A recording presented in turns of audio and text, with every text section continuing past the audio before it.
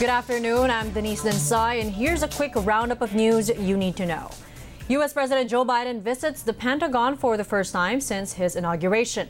During his visit, Biden says he was briefed on a new China task force that would look at Washington's military strategy in relation to Beijing. The 15-member task force is expected to present recommendations within 4 months.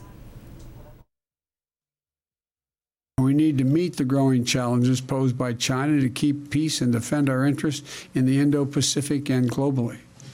Today, I was briefed on a new DoD-wide China task force that Secretary Austin is standing up to look at our strategy and operational concepts, technology and force posture, and so much more. The task force will work quickly, drawing on civilian and military experts across the department to provide within the next few months recommendations to Senator Austin on key priorities and decision points so that we can chart a strong path forward on China-related matters. It will require a whole-of-government effort, bipartisan cooperation in Congress, and strong alliances and partnerships. That's how we'll meet the China challenge and ensure the American people win the competition of the future. Biden also spoke to his Chinese counterpart, his first direct contact with Xi Jinping since assuming power. Biden told Xi it was a U.S. priority to preserve a free and open Indo-Pacific region.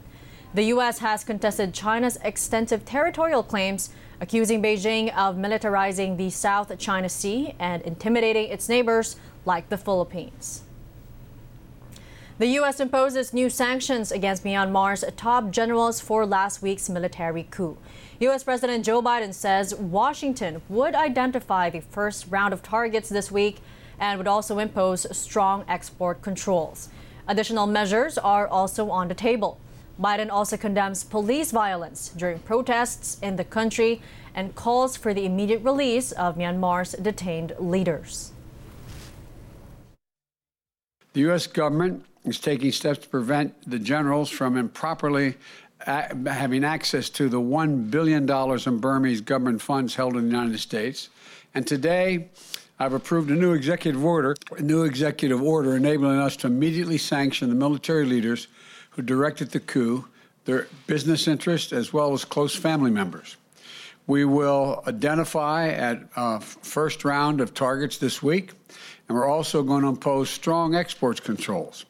We're freezing U.S. assets that benefit the Burmese government while maintaining our support for health care, civil society groups, and other areas that benefit the people of Burma directly. The United Nations human rights body is set to consider a resolution on Friday that would condemn the military coup in Myanmar and demand urgent access to the country. The Philippine Embassy in Myanmar plans to evacuate Filipinos to Thailand if tensions rise in the country.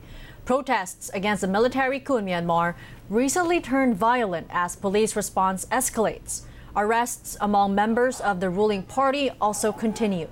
Philippine officials there have already coordinated with the Thai embassy to allow Filipinos to seek temporary shelter in the country. There are more than 1,200 Filipinos currently living in Myanmar. Sa katunayan po, ako'y binigyan po ng otoridad ng ating Secretary of Foreign Affairs to do drastic measures kung sakali mang gumulo. Like for example, I can close down the embassy, I can evacuate all Filipinos by air, by sea, whatever. So yun po ang minamonitor namin na gusto para makagawa po kaming kaukulang pamamaraan. In other news, Philippine President Rodrigo Duterte defers the implementation of the child car seat law. The announcement was made by his spokesman Harry Roque. The child car seat law, which mandates the use of car seats for children up to the age of 12, has been criticized by several sectors, calling it an added expense during the pandemic.